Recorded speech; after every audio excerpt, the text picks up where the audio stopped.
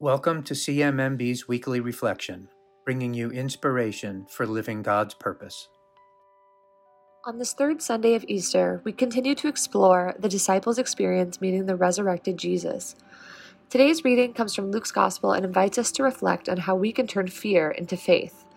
Similar to what is described in John's Gospel, Luke writes that Jesus appears among his disciples and offers a greeting. "Peace be with you," he says.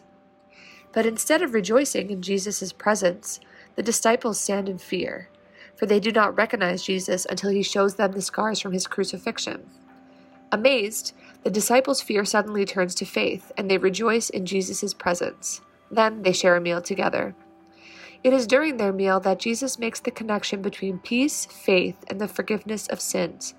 He tells them that as witness to the Scriptures, they now must go out to spread the Lord's word.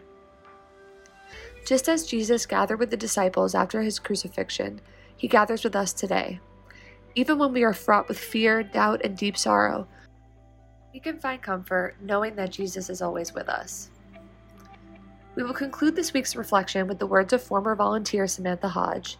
After returning home from Kenya, she shared some of the powerful lessons she learned, among them, finding God in the face of fear. "I didn't feel God while delivering the news to a mother that we had just lost her 2-week-old baby through an interpreter. I didn't feel his presence as the mother's body tirelessly shook under the weight of the delivered news. With each deep sob, her chest painfully rattled and her body crumpled with realization. But then I learned something.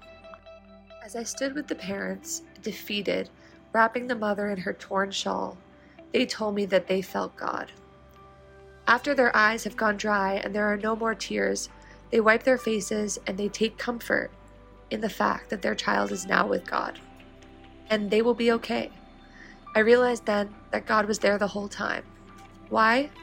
Because it is as if these families have been comforted by invisible hands, held by invisible arms, and soothed by invisible words."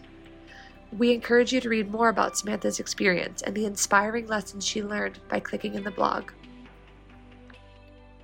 Thank you for joining us this week for our CMMB Weekly Reflection. Our hosts are Alex Haladic and Luke Doherty. CMMB Weekly Reflection is produced by Elena Solana and Yanut Gatam. Subscribe to us on Apple Podcasts, Spotify, or wherever you get your podcasts, and please leave us a rating and review.